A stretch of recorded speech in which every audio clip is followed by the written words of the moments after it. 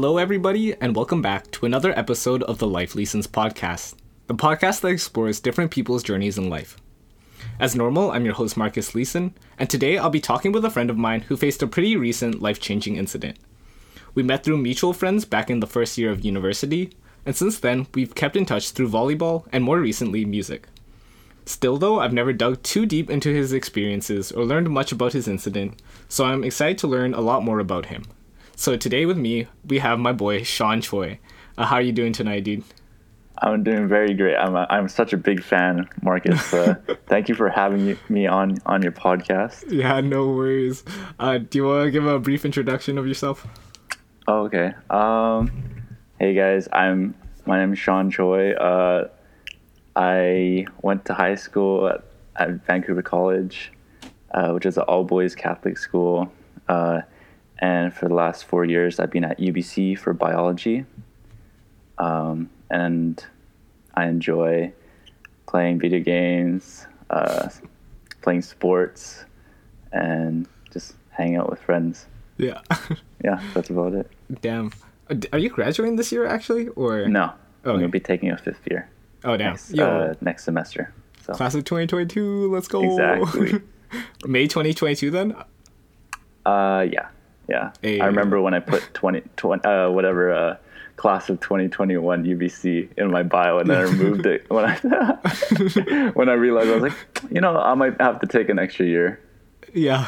I'm like, I didn't realize how common it was. I actually, like, back in high school, I always thought like, oh, almost everyone does 4 years, but almost all my friends have done 5 years for uni, 5 or 6. Yeah, yeah, because you just go into it thinking it's gonna be 4 years. Mm-hmm. But then, like, a lot of people that I know are going to take, like, a fifth year or so. Yeah.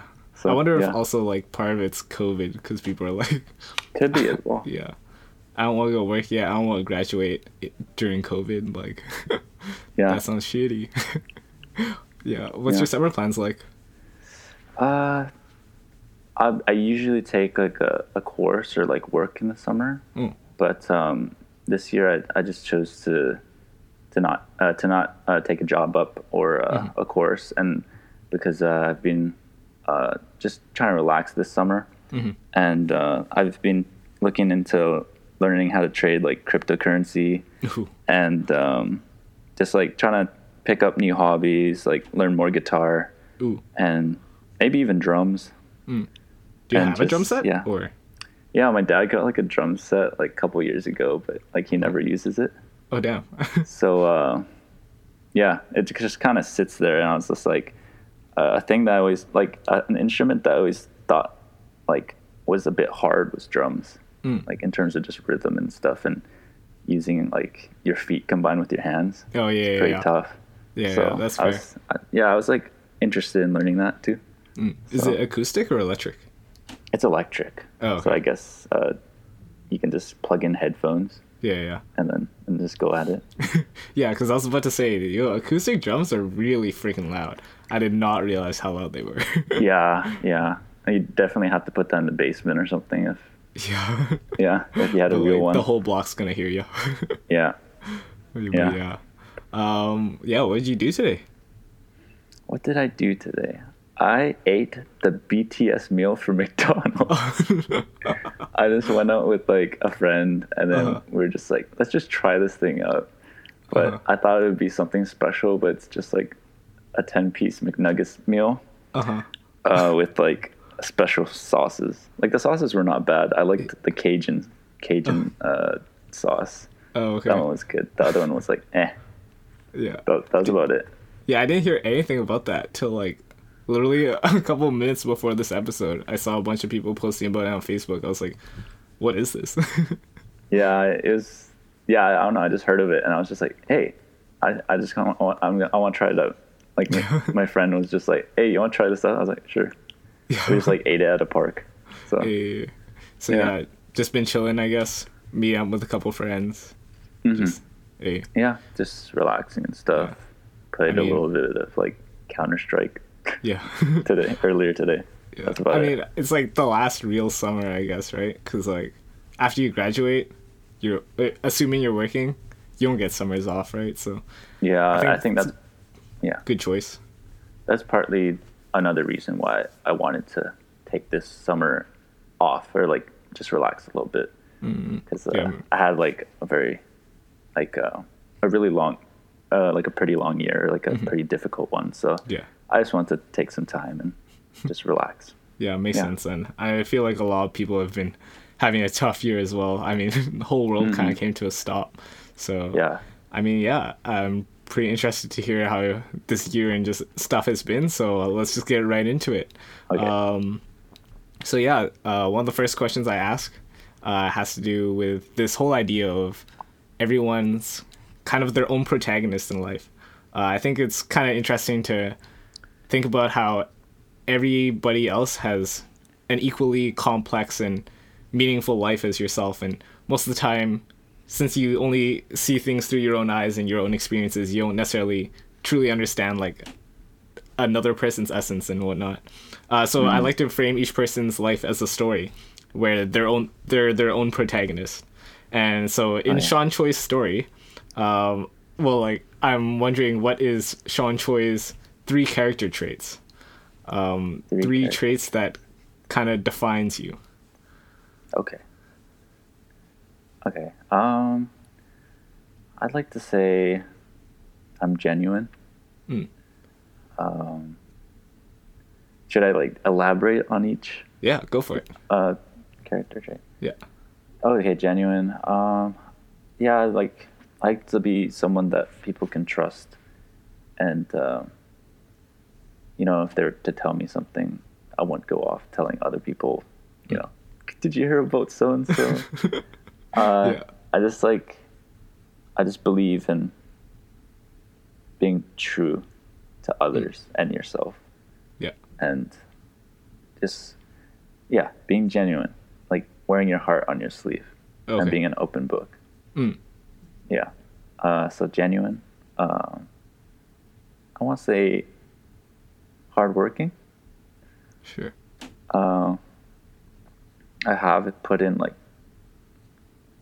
quite a bit of work, whether it was in high school or university or sports. Once I'm driven about something, it's pretty hard to like make me quit. Sure. In it. So like I have like a strong will when I'm motivated or have passion about something. Sure. But if I don't have passion about something, then I think with most people you get pretty lazy about it, or you just like let it sit there and just fizzle out. I feel that. Yeah. Yeah. So hardworking and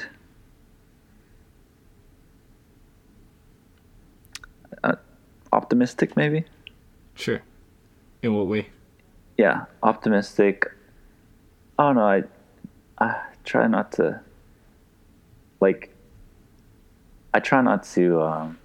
I try to see the good things out of the bad, always.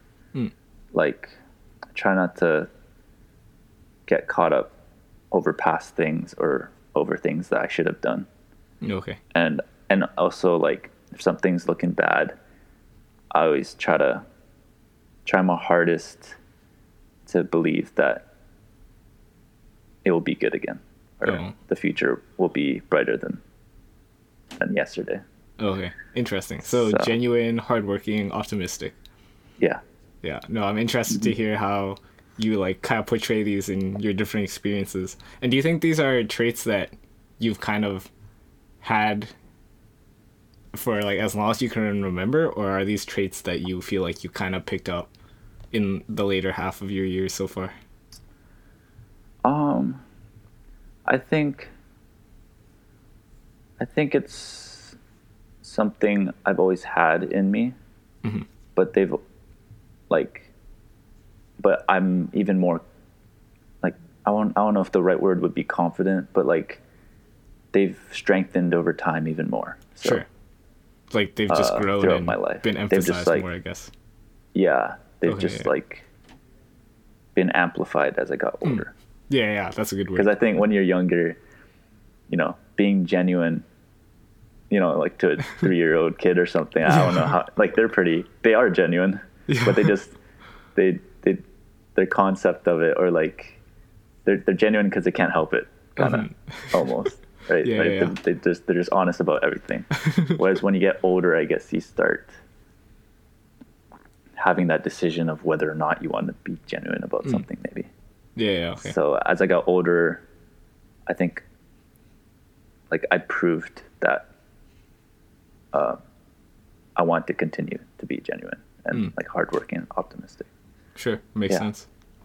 Going back on this whole idea of you're a character and your life is kind of a story, what would you consider to be some character arcs of yours, or maybe some life-changing moments of yours, whether it's a crossroad you faced, or a time of your life you grew a lot, or something that just really steered you off your path?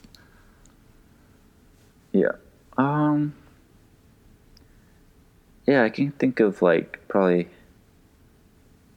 three Sure. right now. So the first one would probably be like I quit basketball in grade after grade 11. I quit basketball. Like I didn't play out my senior year in grade 12. Oh, And basketball, it was a sport that I had played like basically like for as long as I could remember. For like ever since I was able to join like the school team or anything like that. Like ever since grade like 3 or something, grade 4. And it was something that I put a lot of work into and dedicated a lot of time. Like pretty much all my free time was going into basketball up until grade 11 or the summer of grade 11. And it was a big decision for me because I thought that it was something I could never do. Or like, it was just always like, finish strong, go all the way to grade 12 kind of thing. But I just realized that I didn't have the drive or the passion in basketball. In fact, like the times when I was playing, like I was pretty half-hearted about it, really. I think why I stayed in it was because my family, my friends, my teammates, it felt like I would be like laying them down if I had just quit there. So I always had that looming in the back of my head, and just quitting didn't seem like ever an option. And I think another thing that might have kept me into basketball was like competitiveness. Sure. Like I'm pretty competitive when it comes to like sports and like any kind of, even video games. Like just I'm competitive. I have a competitive nature. And I think that's what kind of kept me clinging onto basketball, because I did enjoy the competitiveness of the sport. And so when I left the team, since I had been doing nothing else except for school and basketball for such a long time, for like 11 years or something, I felt pretty lost at the time. Well, not lost, but like I didn't really have anything much to do, or like a part of you was kind of a part of me was like missing now, right? First of all, like there's like my teammates were no longer my teammates, even though like I played with them forever. Like I was no longer gonna play with them. My parents would no longer drive me to the games, tournaments, bring me to practice. Did you feel like basketball was kind of part of your identity at that point? Yeah, for sure. Oh, okay. Yeah, for sure. Because it was the other half of my life. 50% school, 50% basketball in my eyes. Yeah. There's nothing else that I was really doing with my life up till the point that I quit.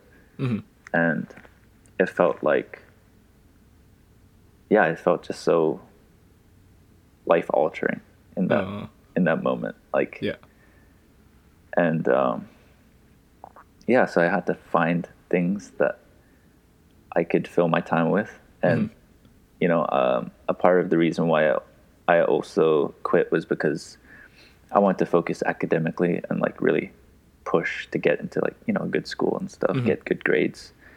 I think that was a small aspect. I think you could still get good grades while you're an athlete as well. For sure. But there was a little bit of aspect of that too. For sure.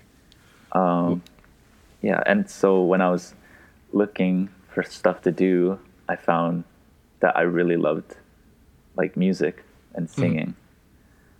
And so I think quitting basketball actually let me explore my passion for like music and singing a little bit more, especially like going to like an all guys school like VC. I think singing was always, seen as like not the manliest activity, non-masculine, right? Yeah. Yeah. And then I guess as you realize when you get older that that stuff doesn't really exist. Like if you want to sing your heart out, right? And so so I guess quitting the team also helped me kind of take off my mask of being like a jock, or like not like alpha male or anything, but there, that kind of like tough, like a tough persona, or tough like the tough guy kind of thing. Sure. And it let me embrace like music and singing. I think it helped me like get it more in tune with like my emotions as well. Sure. And what kind of made you lose passion for basketball? For example, just at the beginning, you were saying that as long as you had passion for something, you felt like you could just keep doing it and working hard at it. And from what it sounds like, as you said, like there's a big community around you supporting you. Well, I'm assuming supporting you. You said around you, but yeah, for sure. But yeah, what part of basketball? I guess what got you so into basketball, and what made you fall out of love with basketball? I always felt like it was something that my parents got me into, right? I mean, with everyone, most of the time, parents will put their kids in sports at a very young age, and so it just kind of stuck. I just kind of stuck with basketball. Sure. All throughout these years. My dad really loves the game, so I feel like his love for the game,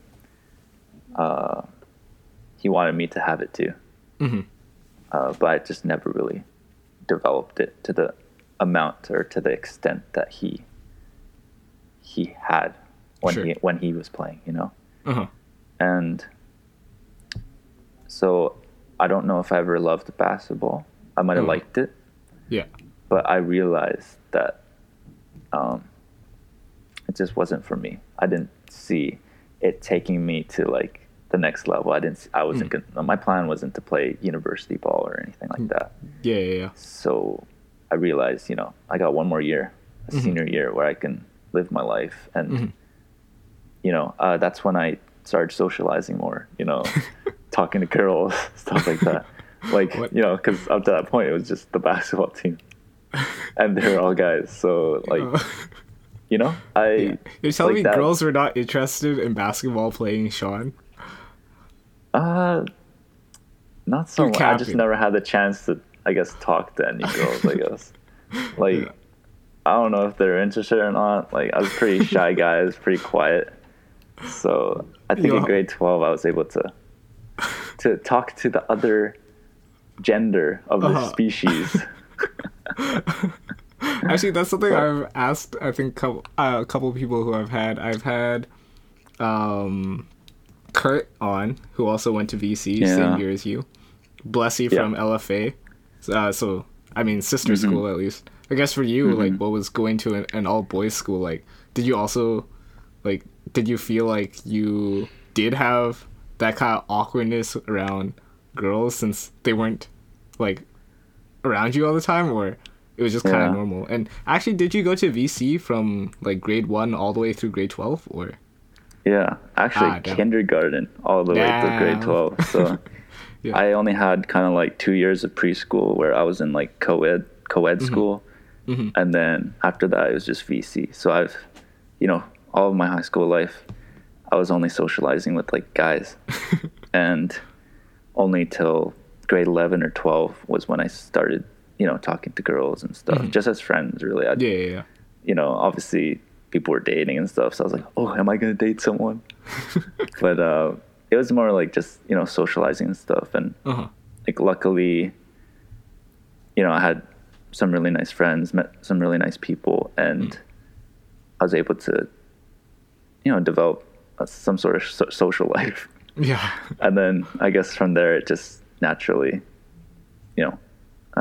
just becomes who you are. Oh, but damn. Yeah, it was definitely tough though. If it wasn't for like mutual friends or anything, or like friends of mine, I might even be struggling talking to girls right now. I don't know, man. So, I definitely would have thought like 6'1" Sean Choi basketball all-star would have been like having all the girls, dude. No, definitely not. I was very quiet and awkward in grade 12, man. I was like, I did not know how to socialize for anything to save my life. Yeah. It was a mess. Like I was just so like, I was always overthinking things, I was thinking like, would this be funny to say? But now, you just blurt something out. If you think it's funny, you say it, right? But before I had no idea what I was doing. I was just like, so, I was just thinking so much. I wasn't saying much. So I was pretty quiet and like awkward. So do you wish VC wasn't co-ed, or did you kind of like? Oh, sorry. Do you wish VC was co-ed, or did you like the all boys aspect? I think I was fine with the all boys aspect because I was just so used to it. But I thought it was fine. I think maybe if I had picked up other hobbies that were co-ed, like played like Ultimate or something, and or picked up just any sport or like art that had included like girls or something, or that was co-ed, I think that would be I think that would have been fine. But I just never picked up any of those hobbies. It was always just basketball. But I really liked the brotherhood at VC. If you run into someone from VC like years later, like there's just like that like connection that you have to them, because we're pretty big on like building like a brotherhood, and you can just kind of like pick up where you last started with a fellow classmate from VC. So I like that. I don't think I would go back and change it if I could. Yeah. Yeah. I guess going back to like the whole basketball thing, what exactly happened? So after you kind of quit, I guess you were saying that you thought quitting was never really an option. Your teammates would be kind of disappointed. Your parents might be kind of disappointed, especially since you said your dad had a big love for the sport. So yeah, I guess how did everyone else kind of take it when you quit? Everyone was quite shocked. Lots of my teammates, like when they heard about it, I guess they couldn't believe it, or like definitely the parents as well, and my coach was just like, he had no idea that I felt that way about the sport, or he had no idea. It just kind of took everyone by surprise, because everyone just assumed that I loved playing basketball, and just because I put so much work into it. But but they took it well, and they're very supportive of me. They always right when it happened, they were saying like, you're always going to be our like friend and our teammate, right? Our brother. Yeah. So it was just very emotional.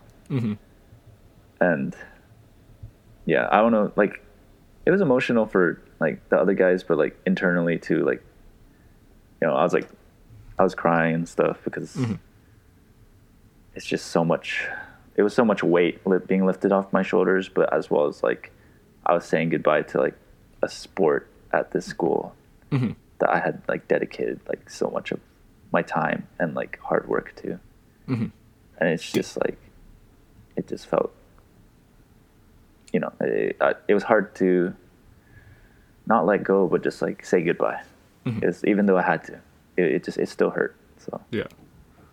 yeah. Do you think your expectations of how it was going to go was very different from what actually happened? Yeah, I thought it would be like all smiles and stuff, but it was a lot harder than I thought it would be. Oh. Just actually getting the words out to my coach and being like, I don't love the game.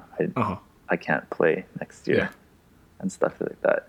It was just very like hard, and just something about it was like bittersweet almost, like just like hanging up the uniform kind of thing. Yeah, and it was like, yeah, and at the time, I was going through, like, I was still developing as like a young man, so like puberty, everything, blah blah blah, learning life experiences, and I was pretty emotional, and Sure. things seem more dramatic in high school. It seems I was like, life gets dramatic sometimes too, but it felt like the world was like not ending, but just flipping. It just felt so weird. Yeah.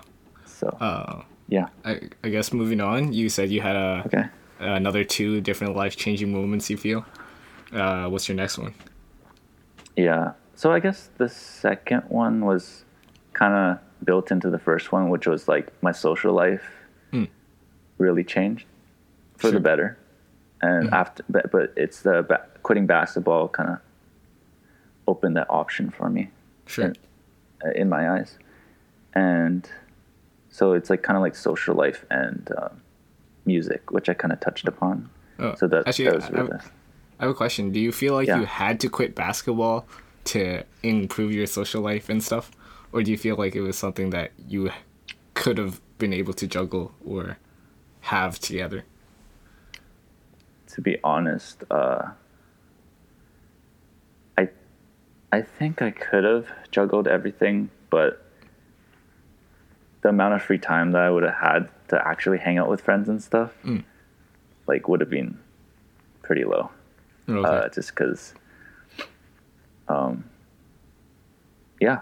was just practicing every day and having games here and there. Like, just, it's pretty busy. So I don't think I would have been able to socialize as much as I could have. And yeah, and it, as I said, like, it kind of helped me take off like a mask of like, being someone else. Sure. Right? Like, 'cause it felt like I was like living a lie. Like, right? Wow, that's Sean Choi. He's like, loves basketball, like, basketball player, so good. Yeah. Like, right? Like, and it's just like, meanwhile inside, I'm just like, I don't really like this sport. Or I don't even like doing this while I'm here, kind of thing. But like, on the outside, everyone's just like, I'm playing, I'm working my butt off, blah blah blah. Like, how could he not love the game? But I think quitting basketball really enabled me to reach out and find something else and socialize more. Fair enough. Yeah, so I guess that's the second one. And then I guess the third one, I don't know if, so the third one would probably be like the incident, I guess. Which, so, for many people don't know, but, I had, a heart, I had a cardiac arrest while playing basketball. Oh, funnily enough, basketball. Yeah. Basketball really killing you out here. Yeah. So, I was playing intramurals, and I was pushing myself a bit harder than I usually do, and I didn't like really take a breather, and I kind of just and then I collapsed. And next thing you know, I woke up on the gym floor, and I had no idea that I had just been like shocked by the AED, by the defibrillator. And I was just in the hospital for like 2 weeks, like doing tests and seeing what was wrong, like what was up with my heart and stuff. And they couldn't really find at the time what was wrong. So the smartest thing that they wanted to do was give me like a pacemaker. Sure. It's actually called an ICD,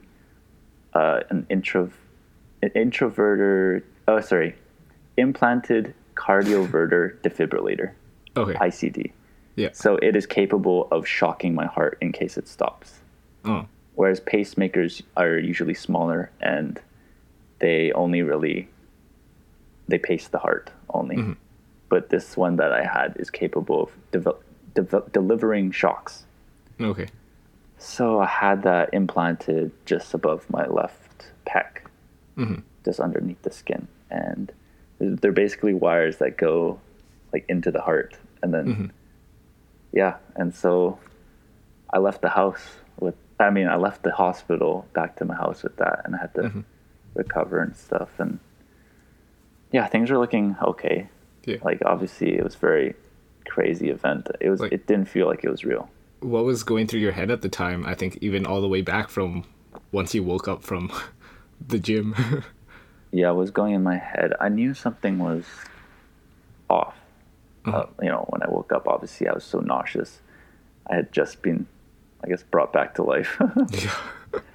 And I don't know. I knew something was wrong because obviously I felt so crappy. And I heard paramedics just asking me like shock questions, what's your name, what's your birthday, stuff like that.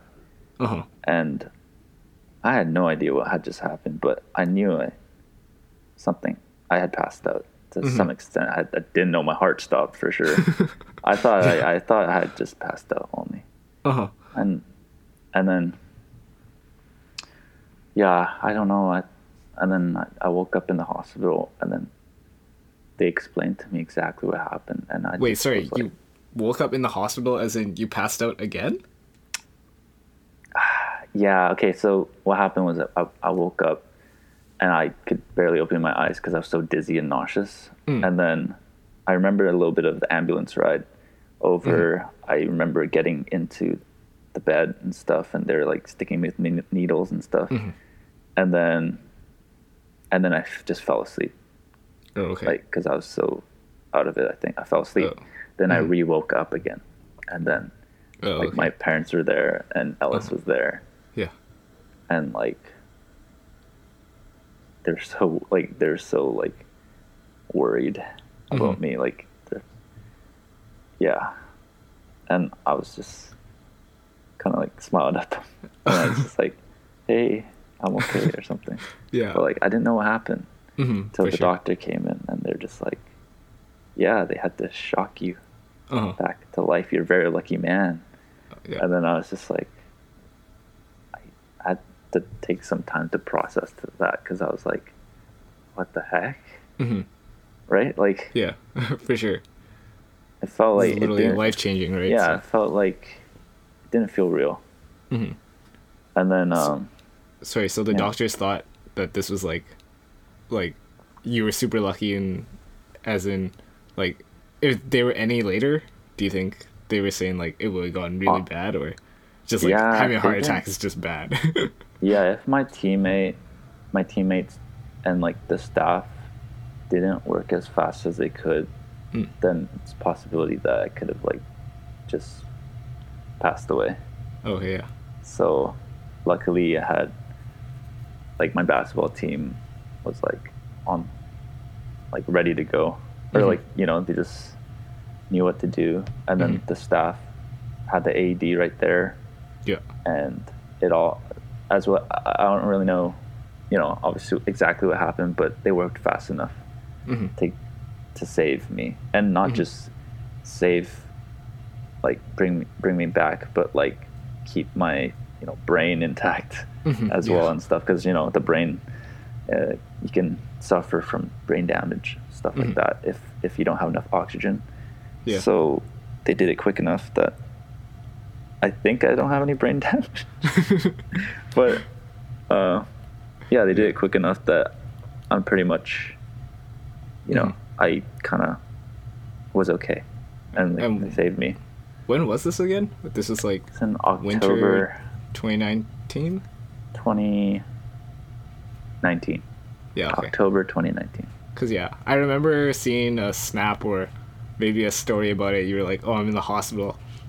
And I was in Edmonton at the time, and I just called you immediately. I was like, what the hell are you in the hospital for? Like, what the heck? Yeah. But, yeah, what was, like, the general support, like, from your friends and family and stuff? Yeah, at first, obviously very supportive. I'm very lucky to have, like, family and friends and a girlfriend who loves me so much.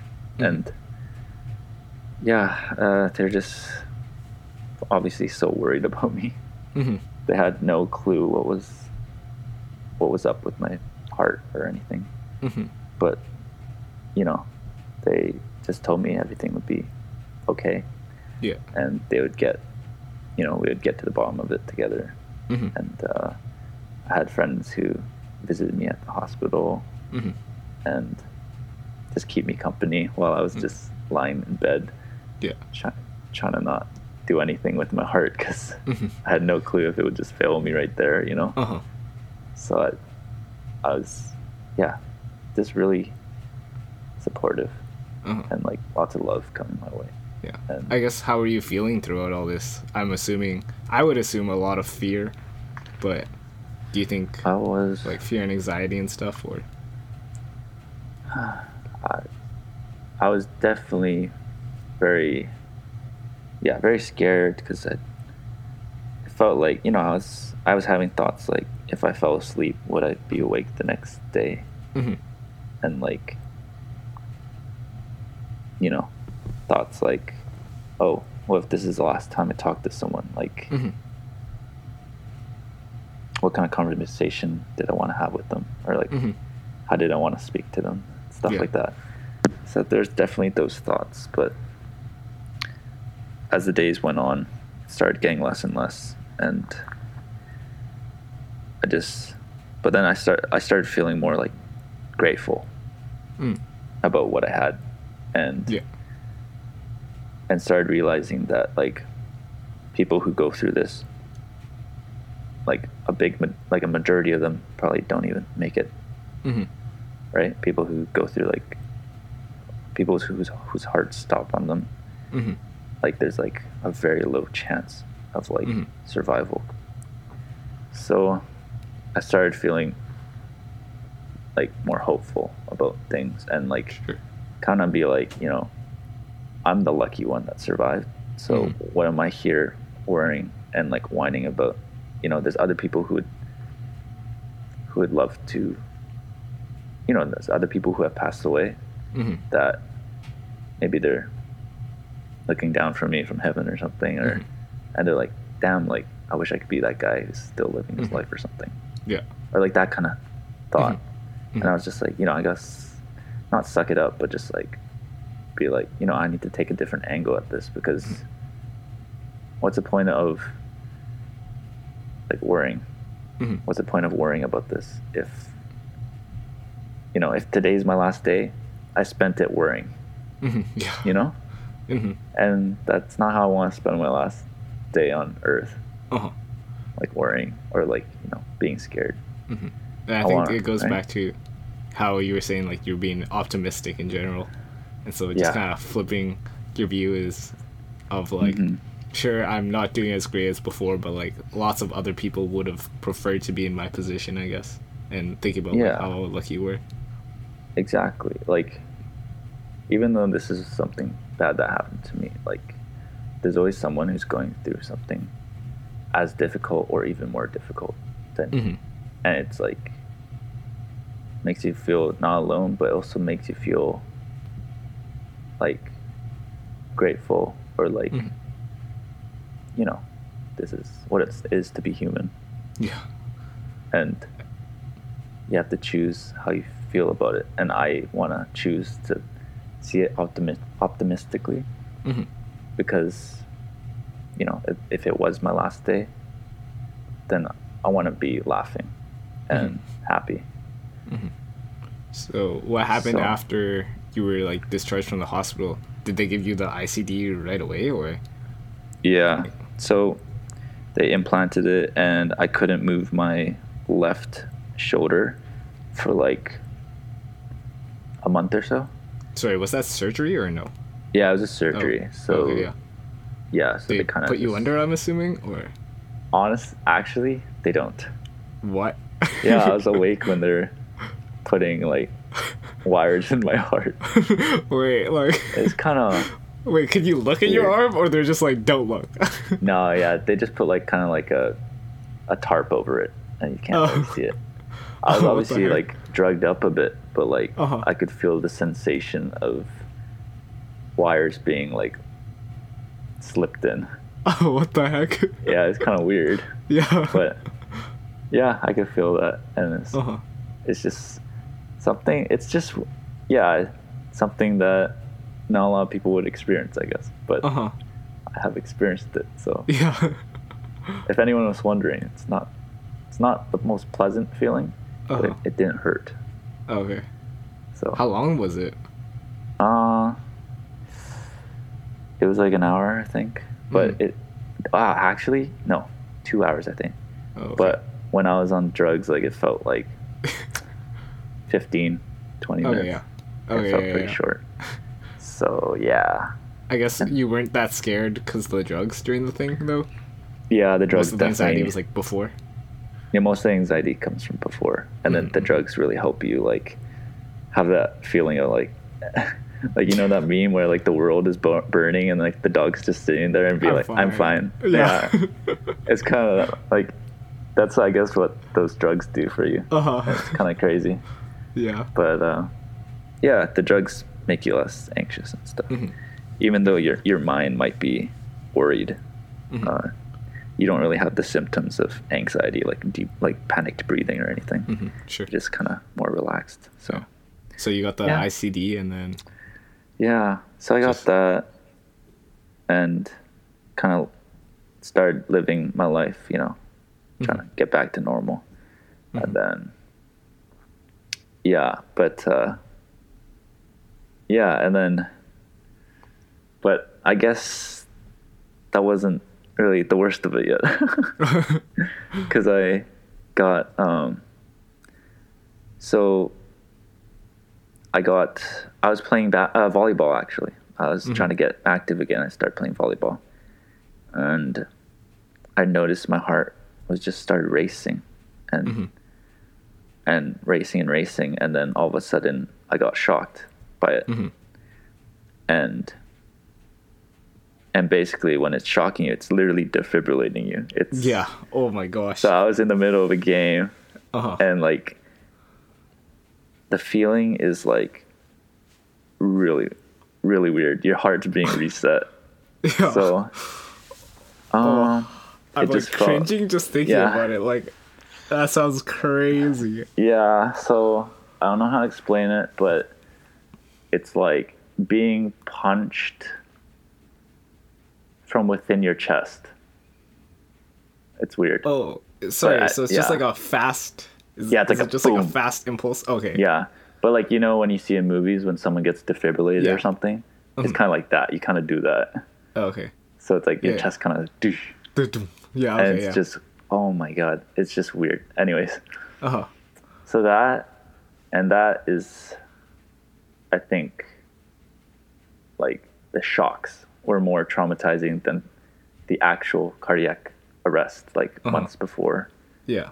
And it was just like, because I was awake, I stayed conscious. I didn't, the first time this, you know, when I had the cardiac arrest, I had become unconscious. Uh-huh. Right. And so I didn't feel anything. I didn't Yeah. have any, like, right. But then this time I felt everything.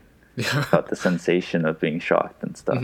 Did you instantly know, like, you got shocked? Like, I know you said you Yes, felt I the knew. instant pain, but you were like, shit, that's my heart. Oh yeah. And I Oh. was so scared because I was like, first of all, I thought, I was just like, obviously something's wrong. Yeah. Right, with my heart. And then I was just oh my God. And then I got shocked, and then if I thought I was gonna die, like, because it brought me to my knees, like the shock, and then I was just like, I thought I was gonna die, and like my heart rate was like still so high, and then I got shocked another time. So Holy shit! Boom, twice, and then the second time, the way it works is that it gives you a stronger shock the second time. What the fuck? So it was even more intense the second time, and I was like, okay, and like I was just trying so hard to breathe. And like I was just like trying to relax my heart and just keep deep breaths, and then finally it was just stable, right? And I was just okay. It was successful in like resetting my rhythm, my heart rhythm, and it was just so intense. And then I straight up thought like it was so scary. Like I thought I was gonna like die basically. Yeah, because I had no clue what was happening with my heart, right? And I couldn't do anything. So other than I guess try to breathe, but like it was just like that was very traumatic for sure, and it was just crazy. And then the thing about the device is that it sends events, right? It records actually. So it had recorded, and it saw that my heart was doing this thing called like tachycardia, right? So like insanely high heart rates. And so like my heart rate was at like 280 or something. What? Or like, yeah, or like pushing to 300 or something like that. And what the fuck? So that's why it gave me the shock, because it realizes, dude, this is so high. We need to reset his heart. And so, well, obviously it's a machine, right? It's not going to ask me, is that okay, Sean? No, it's just it's gonna step in there and do it. And so, and so that happened, right? And what's even weirder is that I have been living with that condition all my life. I had actually felt those arrhythmias, it's called, like those heart rhythms, insanely high heart rhythms, ever since like middle school. Like ever since, like, and I was, I'd be in the middle of a high school basketball game against like our rival, and I would have it, and I just thought I was out of breath. I just thought I was like out of shape or something. Yeah, but it was actually my heart rate shooting to like 280 or so. That's insane. And then what I would do is I would try to get a breather, and then my body would actually correct it. I think most people would just pass out. But I had developed some sort of resistance to it, I think. But that one time I collapsed was, I think I was not in as much shape as before, and I just ran my body to the ground. Like I was just running and running and running. Like I didn't take a break that time. Yeah. So so I went in for a surgery. It's called an ablation. They burn. So the thing that creates the high heart rate is like I have an extra circuit in my heart. So it's kind of like an extra road, like it's kind of like an extra pathway. Yeah. Sure. So that's what creates the high heart rate. And then so they burned it out, and that was supposed to fix it. So I was like, okay, cool. We'll keep the ICD in just in case. Yeah. And get back to living your life. So a couple months pass, and I mustered the courage up to get back into exercise again. And this time I was playing basketball.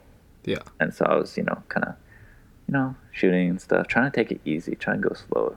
But then I just kind of instinct, right? Years of basketball. I jumped for the rebound, and then instantly I knew that I had triggered that path. Like I triggered the high heart rate again. Yeah. And I was trying so hard to breathe and relax myself and slow down my heart, but I couldn't. And I can't even. The scariest feeling was I hadn't known what a shock was like before, right? So the second time, it's like it's coming. I know it's coming, and I can't. It's like, right? So I can't communicate to the device. I can't be like, hey, please don't shock me. I got this. Right? I just have to. My heart rate is just going, and I have to try to relax and breathe, and I don't know when it's gonna shock me. I don't know, right? Yeah, and just so, knowing that it's coming makes it even harder to slow your heart rate down, right? Exactly. So it's kind of spiking my heart rate up because I'm so anxious and scared. And then so my metaphor for it was, imagine it's like you're in a passenger seat, right? And then there's like a rock on the driver's gas, right? And it's just flooring it. And there's a concrete wall right ahead of you. And so you're like, please stop. But the rock is not going to budge. It's just there. So you have to sit in the passenger seat and look right through the windshield and be like, yeah, I'm going to hit the concrete wall. I don't know when, or like, I just got to sit and take this and brace for impact. So that's what it was like. And it was just like, boom, shocked me. And I was just like so dazed and like, I was just like, and I think at that moment, what made it even worse was that I thought I had been fixed. I got the surgery. I thought that my heart was healthy. I thought it was all good again. But I think what made it even more traumatic for me was, hey, your heart's not fixed. Kind of, right? All at the same time as being shocked. So both of those things combined were like a lot. So the next couple of days and weeks, even like months, I was so like fragile. I was so anxious. Yeah. Because I was so scared that if I got anxious or had like a panic attack or something, it would set off my device. Yeah. But then when I have those thoughts, I'd notice my heart rate would increase because you're scared, right? Because you're anxious. When you're anxious, your heart rate increases. So I'd feel my heart rate increasing, and I would get worried about my heart rate increasing. So I'd worry even more about it, and it would drive my heart rate even higher. Yeah. And so it's like a positive loop, positive feedback loop. Yeah. Except with a negative outcome. Yeah. So I had to deal with those kinds of things, and it was pretty hard. It's like probably the hardest thing I've ever done in my life. For sure. But I think just the fact that, as you said, like everyone tells you like, oh, just trust in the process, trust in whatever. Yeah. And you trusted like, all right, I'm gonna get the surgery, like everything's gonna be good now, and you put like all your faith in that, and all of a sudden, boom, the shock again, right? Exactly. I'm sure that gives that, as you said, like trauma of like, never really knowing if you're ever really okay, right? Like just that breach of trust, I guess. Yeah. It's just like you don't know what to believe anymore, right? Yeah. It's like breach of trust. It's like you thought the doctors got it, and lots of positive reinforcement, like support, and like it all just shattered the second time I got shocked on that second occasion. And just the anxiety of another shock. It was just so much. I was just so scared all the time. I was scared of my own heart. And like at night it would be so quiet I could hear my own heart. Yeah. And like I think it would be hard to sleep and stuff, and because you just hear love dub, right? And you don't know, listening to its speed and everything. Yeah. And I'm just like wondering, is the next beat gonna be bad? Yeah. Right? Is it gonna be okay? So I actually like started like listening to like kind of just like bedtime stories. Just like it's just kind of like those, it's like supposed to bore you to sleep. Okay. Yeah. So kind of like podcasts in a way. And like I was just started listening to those so that my ears could be listening to something else rather than my heart. And for sure, that helped a little bit. But just like every day I was just so like nervous. And like I had never experienced anything like this before. I was awkward, I was shy, but I was never super anxious of a person. And I had never experienced this before. I was going through something like kind of like PTSD. Yeah. Kind of like, and yeah, it was just so hard. It was like each day, like I was fighting with my thoughts to like try to convince myself that, you know, hey, you're not gonna get shocked today. Your heart's fine, right? I think what's interesting is you just said like you were going through PTSD as in like in the past. Is this something that you've kind of overcome, and how have you done so? I like to say I've overcome it. It's like definitely way better than before. I do sometimes get anxious about, you know, about things, but actually, fast forward, I got another ablation, so they tried to burn it out again. They tried to burn the pathway. Yeah. I've done tests and stuff, and you know, like fitness tests and stuff, and it seems to be okay now. And since then, I've also gotten the ICD removed, actually. So I don't have a piece of metal and like stuck in on my chest. So wait, that's nice. Really good, isn't that? Yeah, it is. But, so wait, sorry. Yeah, so the doctors think you're pretty good now, or I guess they feel good. They feel pretty good, and you know, even if I wasn't good, I think I'm living a lot better of a life than if I had it in, because I'd be worried about shocks and stuff. Yeah. As well as, you know, in the past, I said I was able to recover from it before usually. Yeah. So if I kind of just lie down and let my heart just relax, you know, if something bad was to happen, I think I'd be okay. I think in that case, you know, if something in the future, like knock on wood, happens, then you know, I'll just go for a third ablation. Just keep trying, or just, you know, maybe have to accept a life with less intense exercise or something like that. You know, I've had to come to terms with living a life with maybe never being able to play like competitive sports again. You know, maybe play like lighter sports, badminton or something where I'm not running too much. Even though I know badminton is pretty intense. Pickleball or stuff like that can be intense. Yeah, I'm not. Hey, no shade to anyone who plays badminton. But you know, it's. I could still play basketball, but maybe just be like a corner three specialist. Not play as much defense, stuff like that. I've had like a different type of intensity. You know, I'm trying. Exactly. So I'm trying to work towards. I've accepted that already. I've accepted that. Like, you know, living a different normal. Like, I've accepted not being able to play stuff like that. I'm working to get back to like everything I was ever able to do before. You know, intense exercise and stuff.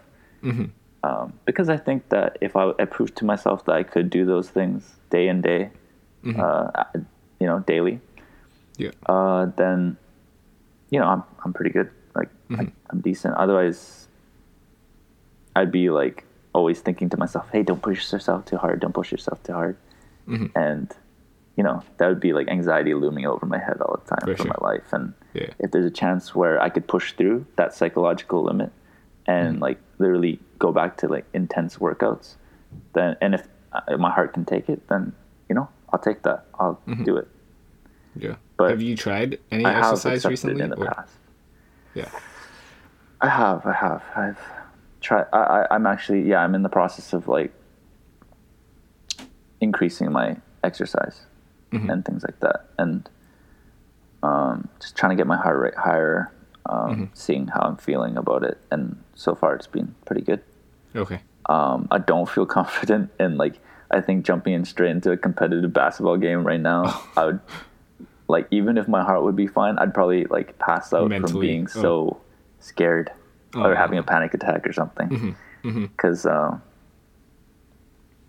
every time that I have been trying to get active, or like the last 2 times I've been in like kind of rigorous exercise, I got that shock, right? Yeah. Have not done anything to that extent yet. Yeah. But you know, I'm trying to push it and stuff, and I'm working with like a psychologist to like help me increase my heart rate and try to gain confidence in my heart again. I guess So, how has seeing a psychologist been, and do you think it was a big help on your mental health? Yeah, for sure. It helps a lot because it kind of gets all your thoughts on paper. You know, it gets your thoughts out there. They ask questions that you wouldn't think of on your own. And they have kind of like a process as to how to get over your fears or your anxiety. And it's kind of like a ladder process, you know, numbering things as to how anxious they make you feel. So like, you know, walking upstairs, let's say from a scale from 0 to 100, maybe back then it was like a 30%. Sure. I was kind of scared of it a little bit. 100 being jumping into a volleyball game. Yeah. Right? That's insanely scary. But by numbering, you know, certain things that I felt scary and like putting them over one another, putting them under, it kind of, you know, it helps you work up the ladder. So I'm like, okay, I'll start with walking stairs. Okay, what if I increase the pace or something? Or what if I go for a jog instead? Right? And then once I can do a jog, okay, what if I do some jumping jacks? Right? And so it's like a fear hierarchy ladder, I think is what it's called. Sure. And so it helps you, you know, step by step, complete goals and try to climb your way up the ladder. So that's something I wouldn't have done on my own, I don't think. Because in my head, everything's scary, right? In your head, you'll see everything and be like, I can't do that. It's scary. I can't do that. That's going to make me anxious. Yeah. But if you start numbering things, then it's kind of like, it makes it easier to progress through them. Or makes you more likely to actually, you know, try to do something. And it's just like a logical path and like specific goals, I guess. Yeah. And aside from that, it's just like, you know, talking to someone that has studied, like, you know, people who go through, or like people who work with things that, or people who work with people such as myself, like, right? Like, they have that expertise and they know how to help them overcome it. And just, you know, talking about my week, how I felt. Yeah. And it just helped me reflect as to how I felt and like where my head was at. Like, you know, how anxious were you feeling this week? You know, I'm pretty anxious because this thing happened or something, right? Yeah. And Having, you know, yeah. Go ahead. Sorry. Oh, and you know, you can talk with your parents about certain stuff, but I think seeking like professional help, as with other mental like illnesses as well, like it's good to seek a professional, I think, because they've been trained to ask you questions or talk to you in a certain way that can help you work out your, you know, your worries and your thoughts and problems. So yeah. Having like gone through a psychologist now, do you think that even if you didn't have any more trauma and stuff, it's something that you feel like would be beneficial for just like anyone, or including yourself? Or do you think it's more like you think outside of your trauma you don't necessarily feel it's too necessary? Outside of my trauma, I don't think it would be necessary, because I think that's what friends are for. They're kind of like mini psychologists. But you know, anyone who is, you know, depressed or has gone through trauma, I definitely would recommend them to seek professional help, because they just have the tools to better help you work through your, like, you know, demons or your worries and anxiety or depression. So I would definitely recommend to try it at least once in your life. You know, maybe you don't know that something, subconsciously or like something's happening in your mind and you don't know about it, and you just kind of think that's just how you are, but maybe you are suffering with mental illness or like depression, and you just don't know it. Sometimes that's suppressed possible. memories. Yeah. Yeah. So I recommend to try it at least once and see, if it's life changing or like very helpful, then that's great. And if it's not, then that's fine, right? At least you tried, and at least you know that you're at peace. Your mind is somewhat healthy. So yeah. I mean, yeah. I just thought it was kind of interesting when you were saying that you think therapists are really good at asking questions that you'd never really ask yourself, and I think that's something that's pretty cool because it just provides a new perspective or like a deeper form of thinking that you have to do.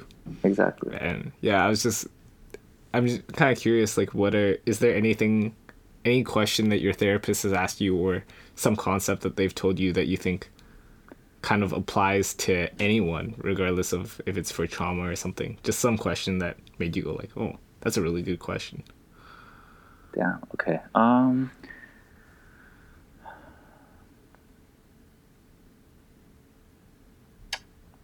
Can't think of any on the top of my head, but I have to say, like,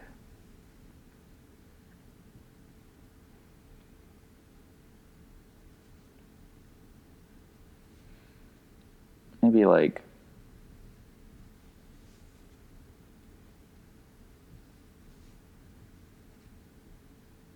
just like what are you most worried about or something? What's the worst thing that can ever happen to you or something? Sure. I don't know. I can't think, like, I'm sure I have a better question, but like something like that. Oh, okay. Right. And then, right. Oh, I'm like, I don't know. I collapse or something, right? Or I get shocked back before when I had my device. Yeah. And then, and why? It's like, because, I'd get so anxious. I'd know that my heart isn't fixed, stuff like that. And then, how probable is it that it will happen? Yeah. And it's like, and it really gets you thinking. I think the probability thing, it's like, well, I mean, I don't think it's too probable it'll happen today or right now. And so when you start thinking about that, it's like, another question they had asked was like, how often do you worry about your heart? And I was like, quite a bit of day, like times in the day, like at least like, 30 plus or something. I don't know, like many times, right? Like, and then they're like, how many times have you been shocked in the past days or something? Yeah. And I was like, 0. And I was like, when you put in that perspective, it's like all those times I was worrying or thinking about my heart, I didn't get shocked in those times. And so it's like, and then so the probability of being shocked decreases, at least, mentally. Yeah. Physically, you can't say what the probability is really.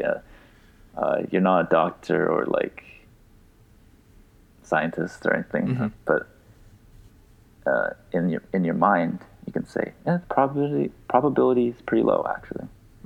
So that those kinds of exercises, right? It kind of dumbs it down, or like it breaks it down.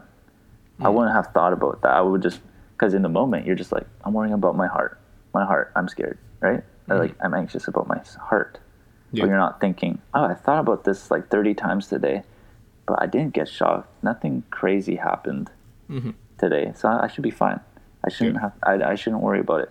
So like trying to work through like mental like blockades like that, like with those questions that they ask you, it's like it was pretty helpful. Yeah. Do you think, or what are some ways that you feel like this incident has kind of changed your life? I mean, the obvious one, as you said, is you feel like you can't really play competitive sports anymore. Do you have like a little bit of PTSD?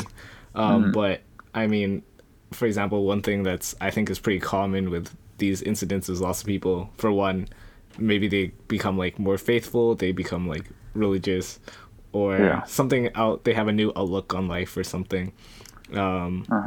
I guess, yeah, how has this affected you outside of just sports and trauma? Was there anything positive that kind of came out of this, or just what are ways you feel like you've definitely changed?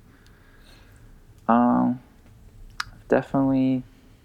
Okay, so I think I've become a lot more patient. Sure. Right? Because I'd like to say I was a patient person before, but I've become even like more patient after. Like, I feel like I can like watch paint dry on the wall now, almost. Like that amount of patience. Oh, sure.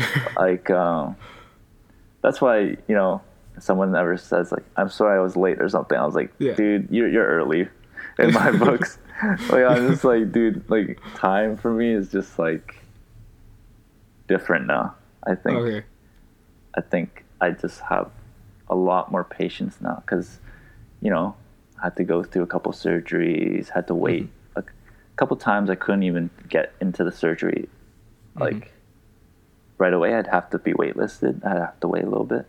So those days of, waiting for the surgery, but being anxious throughout the entire day and having to wait maybe like, I think the longest one was like 2 months, I think. Sure. So it was like 2 months of just being anxious every day and worrying and being like, oh, the surgery has to come sooner. So I feel a little bit better or something. Right. Yeah. So like, just like, the saying like time heals all wounds. I'd say it's decently true because,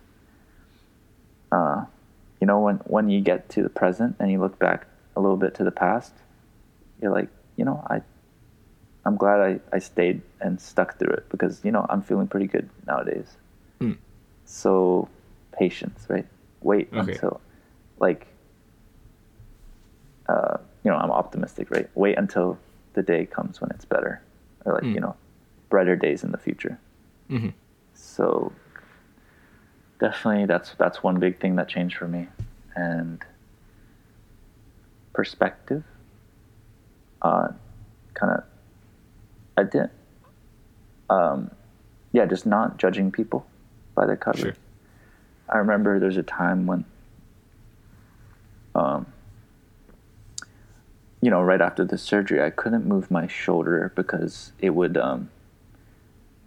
I need to let the wires and the device sit like and heal and kind of bind to my like body, I guess. So I couldn't move my arm. And I think one time my mom had to help me put my jacket on in like public. So like she kind of had to like, put it on for me because I couldn't move my arm. I couldn't get it through the arm sleeve without lifting it. And so I felt a little bit embarrassed, or I was like, I was kind of looking around and seeing if anyone was like looking at me weird.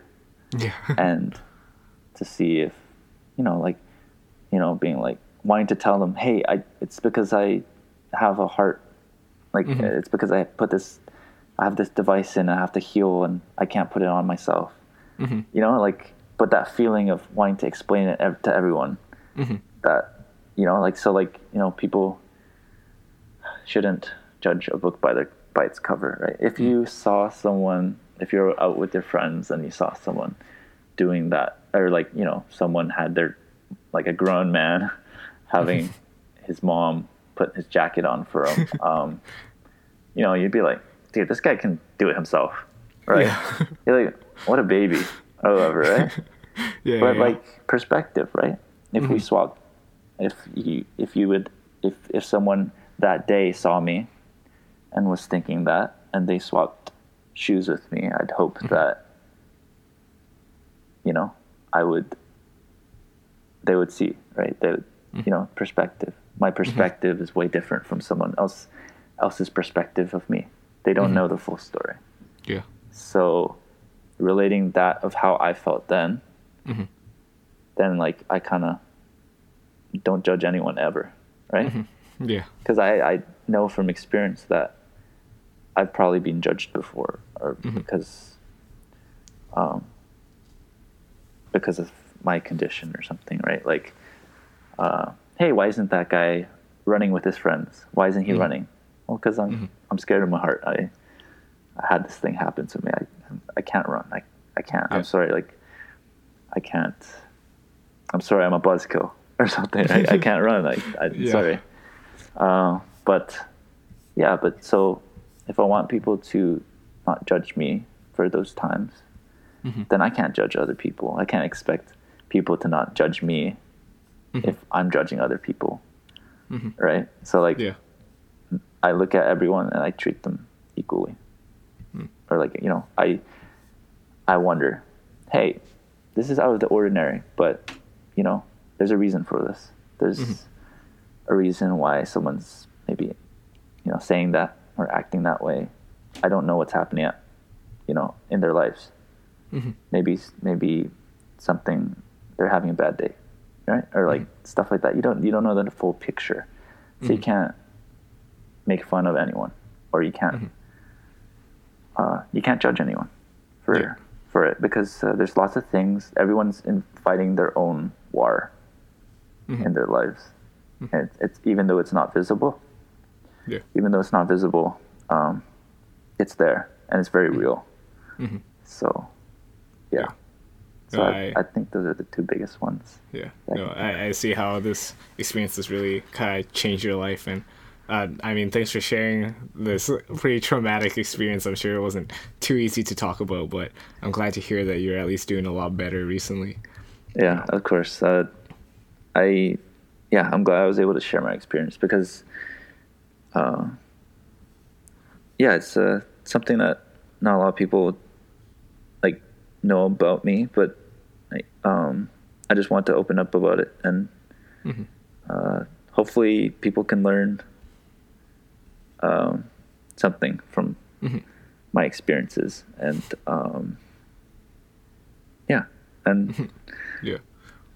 that's what. Well, talking about learning from experiences, we're coming up to the end of this episode, but the very last question that I always ask people has to do with their experiences that they've shared. I mean, you shared a couple of yours, and obviously you have many more experiences that you were unable to share just due to time. But through your experiences, what are 3 life lessons of yours, things that you've learned that you kind of carry forward with you? I know you've kind of shared some already, so you can kind of reiterate them if you want, or share something new. It's up to you. Okay.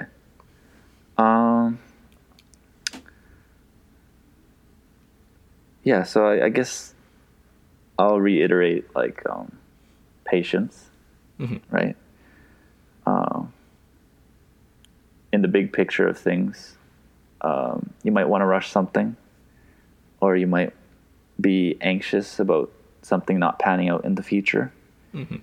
But, you know, as long as you have somewhat optimistic outlook on the future, then as long as you have patience to wait for the time, then in the future you'll be rewarded, and you will look back and be like, hey, I'm so happy I stuck through with this.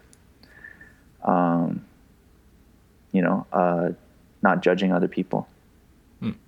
That's a very big, right? Like perspectives.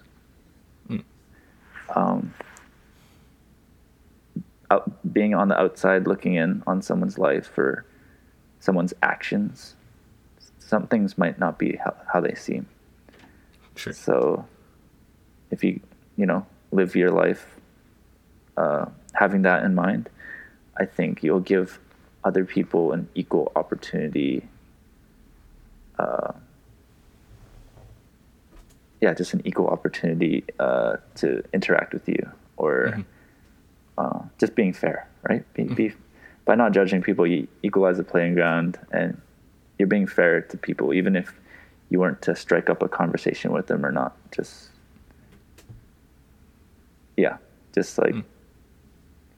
give people the benefit of the doubt always. Sure. And last one, life experiences. Quit the sport that you're playing right now. I'm just kidding. No.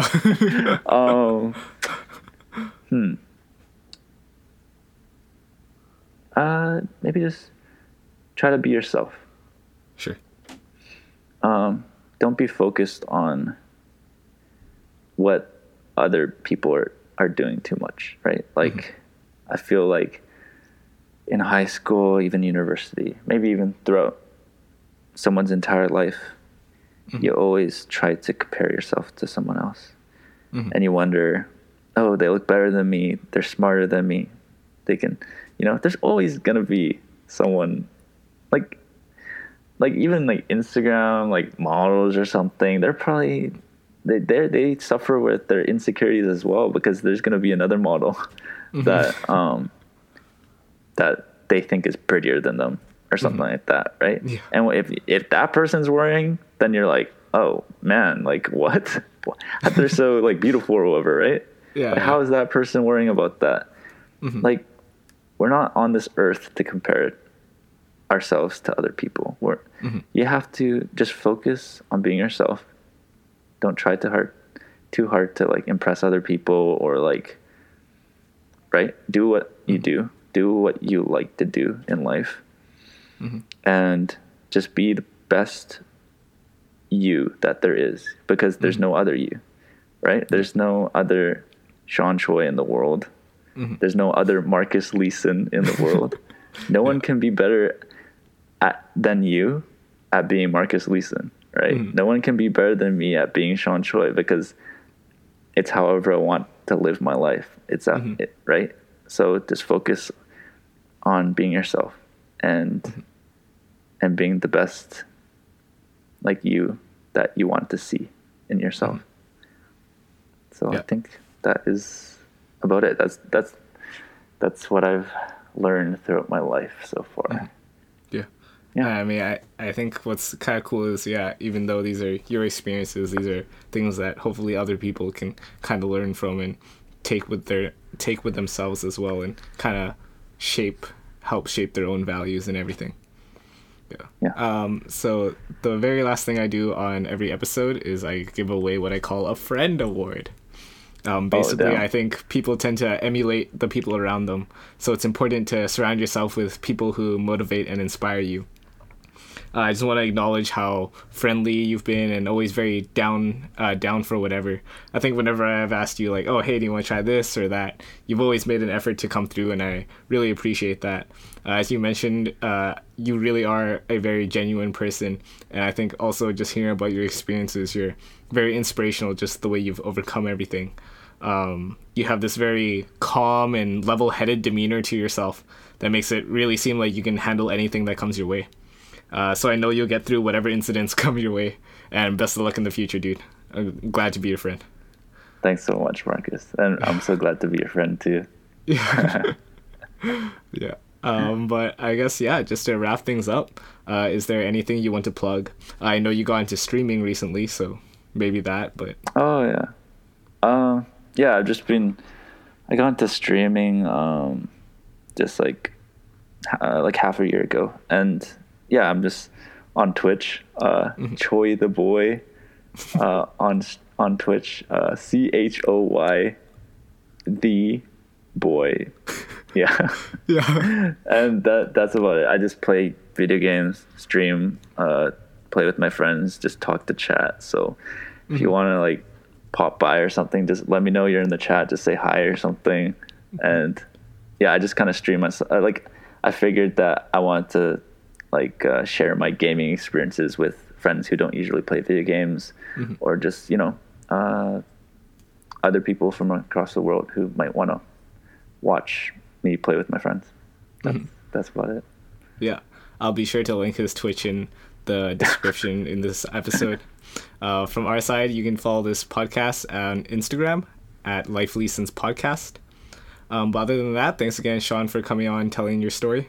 Thanks to everybody who's listening. I'll see you guys on the next episode. Bye. Bye.